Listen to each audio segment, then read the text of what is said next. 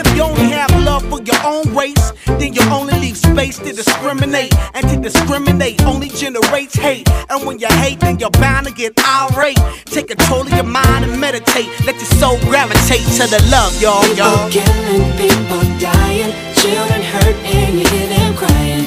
When you practice what you preach and would you turn the other cheek?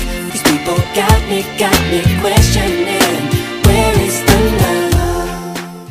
Welcome back to this week's podcast episode, Make Climate Cool Again. I'm your host, Sarah Miltenberger.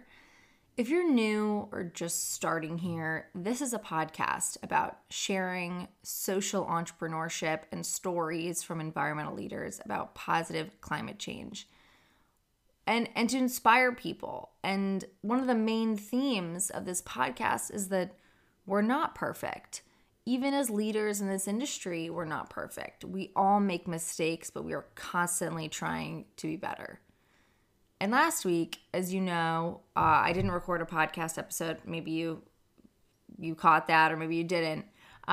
I didn't have a guest lined up at the time just because of schedules, and I was planning to do a solo episode about my Tesla experience in honor of SpaceX and the NASA launch. But with everything going on in the world right now, it didn't feel right. It didn't feel good to write. And I just honestly didn't have the motivation to finish it. I felt that it was just far too tone deaf, and I needed to check myself and to think about my privilege and what I've been able to do in my life. I needed to listen, to watch, to support the Black Lives Matter movement around me, to have those tough conversations. And I've always wanted to spread awareness and educate others. That's why this podcast exists. And I was just questioning about how can I even spread positivity if I don't feel positive? I feel sad. I'm grieving for George Floyd, for Breonna Taylor, for Ahmaud Arbery. It took, and all the others, it really took action on my end, going to protests, donating to charity, creating local resources to support Black-owned businesses, and to start to feel like, okay, we can all do this together. I started seeing the positive and creating a game plan to support the movement and the change. And I think the biggest realization I had was to use my platform here to educate people on environmental justice. We talk about a lot of different kinds of environmentalism, and one we just really haven't discussed yet is how most environmental issues negatively affect minorities, and specifically Black people, for far more than others. And over the next few weeks, I'm going to bring on guests that work for New York City and for nonprofits that support education and policy around climate justice. I also want to add that, I'm doing the best that I can to educate you on issues that are difficult. They aren't easy to talk about or listen to, and I'm kind of doing my best to explain them in the best way possible. So I hope that I share this information, how I share this information is helpful. And if I make a mistake on something, I am open to criticism and learning. So what is environmental justice? So the EPA defines it as the fair treatment and meaningful involvement of all people, regardless of race, color, national origin, or income, with respect to the development, implementation, and enforcement of environmental laws, regulations, and policies. EPA has this goal for all communities and persons across this nation. It will be achieved when everyone joins the same degree of protection from environmental and health hazards and equal access to the decision-making process to have a healthy environment in which to live, learn, and work. So that was written in 2015 when we had a different president, because we all know the EPA is a mess right now, and the Trump administration really has provided no funding for environmental justice. And I think writer Leah Thomas has a better definition, or simpler, and it's environmental justice is the intersection of both social justice and environmentalism, where the inequity in environmental accreditation is also considered. Okay. Does that make sense? And we need environmental justice because there is very much such a thing as environmental racism, which is defined by Benjamin Chavez as racial discrimination in environmental policymaking and enforcement of regulations and laws, the deliberate targeting of communities of color for toxic waste facilities, and the official sanctioning of the presence of life-threatening positions and pollutants in communities of color, and the history of excluding people of color from leadership of the environmental movement. So that's pretty awful. And you're like, well, how does this even happen? How could we allow this to happen to people? I mean, I'm sure we all know about pollutants and dumping of chemicals everywhere. We just don't always think about who lives there. Like, because it's not happening to us, right? It's typically happening to minorities and specifically Black people. So I think one way to explain environmental justice is to tell a personal story of my how I was made aware of sort of this like deep divide. So back in 2016, I'm not sure you guys remember, but New Jersey kind of got trapped in a social media spiral that there was lead in water samples at public schools. Lead is really dangerous for children, especially grades K through 8, and it affects their brain development. It can lower IQs. It can cause ADHD and a whole host of other health problems. Now, New York City, which is right next door to New Jersey, knew about this and secretly hired all of the environmental remediation firms in the area and had these firms go to hundreds of schools in New York City to test the water. Now, I don't know if you know this also, but the New York City public school system is the largest in the United States. More than 1.1 million students are taught in more than 1,700 public schools. Let me just say that again, 1,700 public schools with a budget of $25 billion across 7 boroughs. So my company at the time was responsible for a few hundred. And I'm not going to go into a ton of detail about the testing process. I will say that to test for lead, we needed to collect water samples in vials with a very specific kind of acid in it to make sure that if there was lead, that it wouldn't degrade. And so we would like go to the schools in the middle of the night to run the water, map out where all the entry points for water is. So it's like fountains or where you wash your hands, sinks. And we would like write out hundreds of labels. Big schools had, a lot of bathrooms and water fountains. And some schools took longer than others just because of size. And it's obviously the middle of the night, right? 11 o'clock, midnight. You're like running around these empty schools trying to collect all this data so you can get home, maybe sleep 4 hours before you have to get back up again, get back to the school, and then sample. And at first, I was testing schools in like FIDI. So the financial district of New York obviously is like one of the financial capitals of the world. Like they bring in millions of dollars. And a lot of these schools, again, public schools, were super fancy. Like all new facilities, super clean. And according to some New York City census data, the population of FIDI is 64% white, 22% Asian, and 3% Black. So I'm just trying to paint a picture here of the kind of people in the financial district. And then as we worked our way up, the city, one of the last schools I did was in the Bronx. Now the Bronx is about 44% Black, which you might think, oh, that's not a huge percentage. That doesn't seem like it would be the majority. But there are also a lot of other minorities that live in the Bronx. 56% of the population is Hispanic or Latino. Now, there's a reason I remember all of this very clearly, so just stay with me. So this one school, it was really old.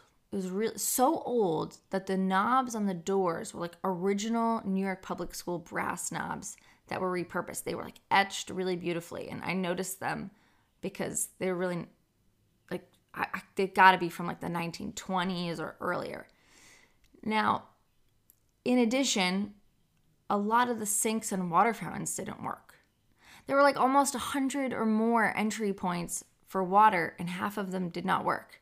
And I remember thinking to myself when I was mapping out the school that, like, that's crazy. How could you have young kids go into the bathroom with no way to wash their hands? How did they not have water fountains that worked? I was blown away. And it probably wouldn't have affected me too much until what happened the next day.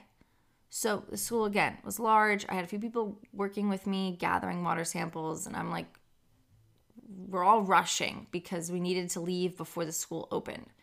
And this, again, we were secret. So kids and parents weren't supposed to know what we were doing because it could cause panic.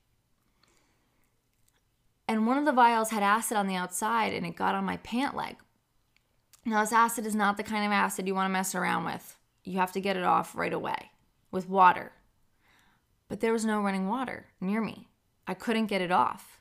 And to kind of cut the story here, I ended up getting like 3rd-degree chemical burns on my leg because I couldn't rinse my leg off with water because the school didn't have any. They weren't given the funding to make sure that they had it, that there was water flowing through the pipes. Would that have happened to me if I was in a financial district school? Probably not. Is that right? Absolutely not. So yes, the story is a personal experience I had, but that's when I really noticed that there was such a big difference. And I think we all believe that clean running water is a right, but that just isn't the case in so many places. And a lot of us take clean water for granted. We just turn it on, expect it. And even if the sink doesn't work, we just go to the next one. And for those of us that experience an abundance of water, we don't think twice. Similar to New York City, there are many communities like Flint, Michigan, where you absolutely can't drink the water. Because again, lead from pipes have created extremely high levels of neurotoxins. It made people physically ill, some died, and it clearly violated the Safe Drinking Water Act. And what's worse is that the Michigan government knew about it and responded very slowly once issues did arise, and it really could have been avoided. But Flint, Michigan has a largely Black population and a largely low-income population. So those in power really did nothing because they weren't a priority. They weren't pushing a bunch of tax dollars over there. They weren't lobbying the way bigger businesses could lobby. There are literally hundreds of articles on what happened in Flint. I urge you to read more. It's probably one of the most well-known environmental justice cases in the last 10 years. But there's another aspect of environmental justice that I want to talk about that's even a bit bigger that I worked with when I was like an intern in college, and it's about Superfund sites. Have you ever heard of them? In 1980, there were more than like 400,000 toxic waste sites and 500,000 abandoned mines across the United States. And under a specific law, we call it the Comprehensive Environmental Response, Compensation, and Liability Act, CERCLA for short. Or Superfund, CERCLA or Superfund. You know, this back in 1980, 400 sites were identified as needing immediate attention and added to the national priorities list. That number doubled a few years later, and now today there are approximately 1,340 Superfund sites in the United States. But hold up, there's actually an unknown number of Superfund sites in the United States because there are many sites that have yet to be uncovered. It's safe to say that these toxic areas will never be clean. They're just so damaged and mutated due to industrial waste, sludge, chemicals, you name it, life cannot be sustained. A step below Superfund sites are brownfield sites. They're basically just like not as intense. They still have contamination and hazardous waste, but it's not as bad. And I guess I never thought about why it's called brownfield sites, but it's not great.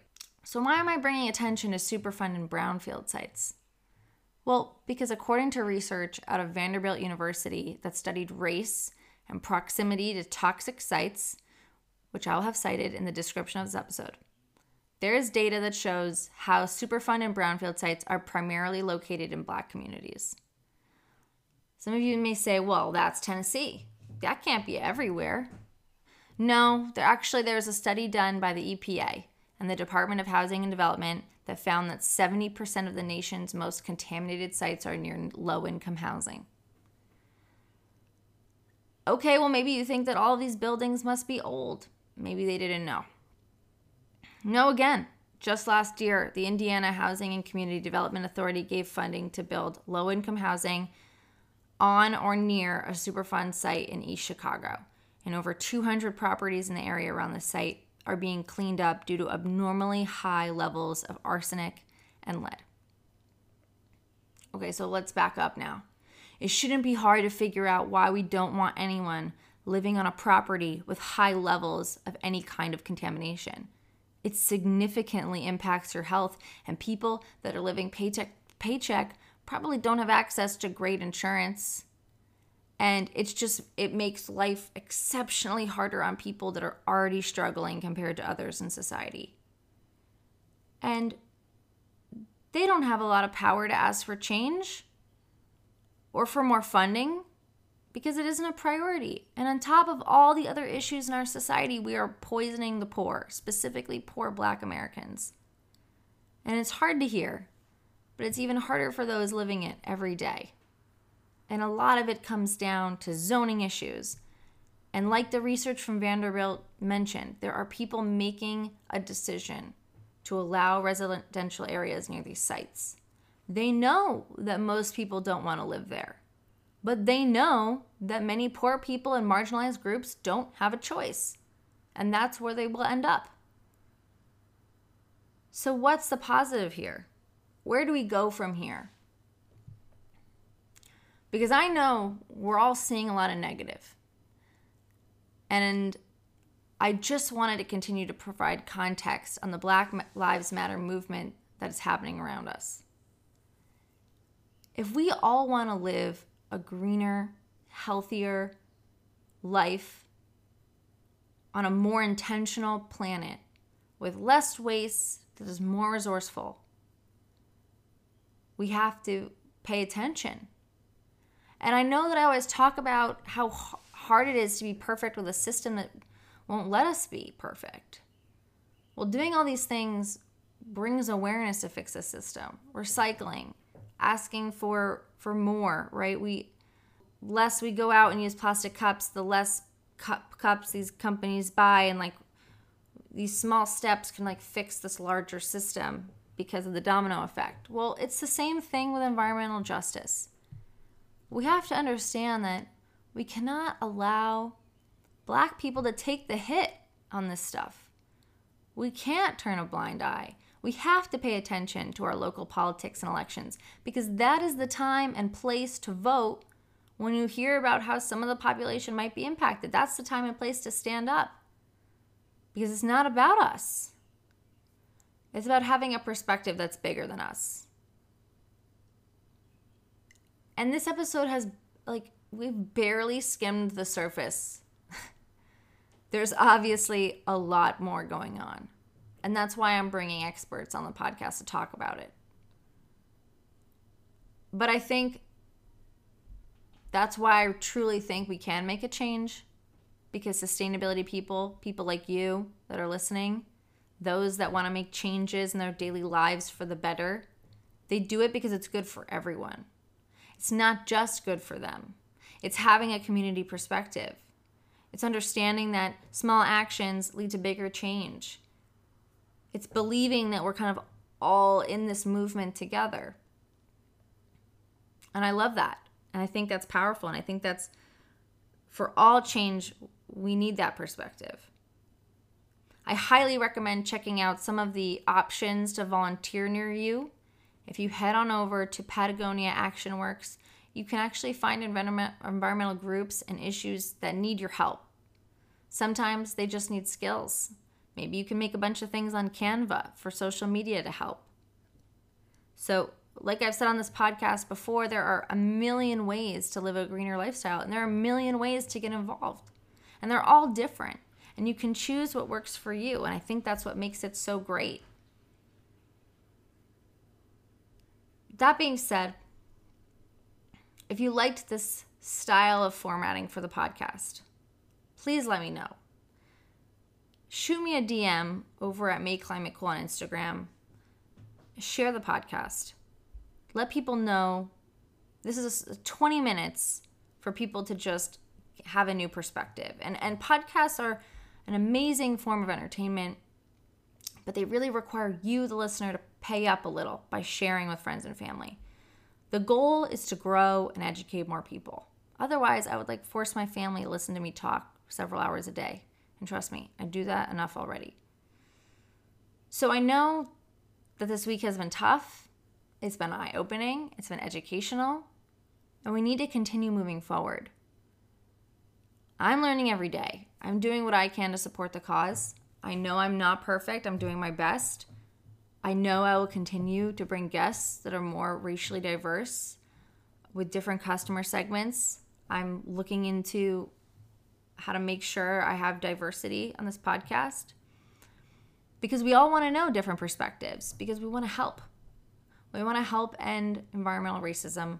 We want to pursue environmental justice, because Black Lives Matter. Thank you so much. Sending you all positive thoughts and love. Where is the love? It just ain't the same, always new change. New days are strange, is the world insane? If love and peace is so strong, why are the pieces of love that don't belong? Nations dropping bombs, chemical gases filling lungs of little ones with ongoing suffering as the youth are young. So ask yourself, is the loving really gone? So I could ask myself, really what is going wrong in this world that we living in? People keep on giving in, making wrong decisions, only visions of them dividends, not respecting each other, denying thy brother. A war's going on, but the reason's undercover. The truth is kept secret, it's swept under the rug. If you never know truth, then you never know love. Where's the love, y'all? Come on. I don't know. Where's the truth, y'all? Come on. I don't know. Where's the love, y'all? People killing, people dying, children hurt and you hear them crying. When you practice what you preach and what you turn the other cheek. Father, Father, Father, help us. Send some guidance from above. These people got me questioning. Where is the love? Where is the love? Where is the love? Where is the love? Where is the love? Where is the love? Where is the love? Where is the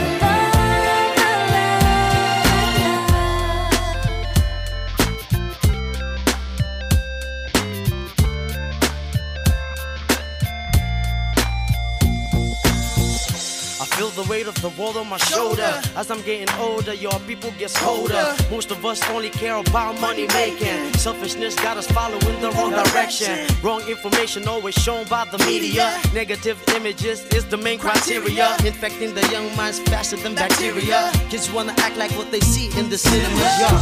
Whatever happened to the values of humanity? Whatever happened to the fairness and equality? Instead of spreading love, we're spreading animosity. Lack of understanding leading us away from unity. That's the reason why sometimes I'm feeling under. That's the reason why sometimes I'm feeling down. It's no wonder why sometimes I'm feeling under.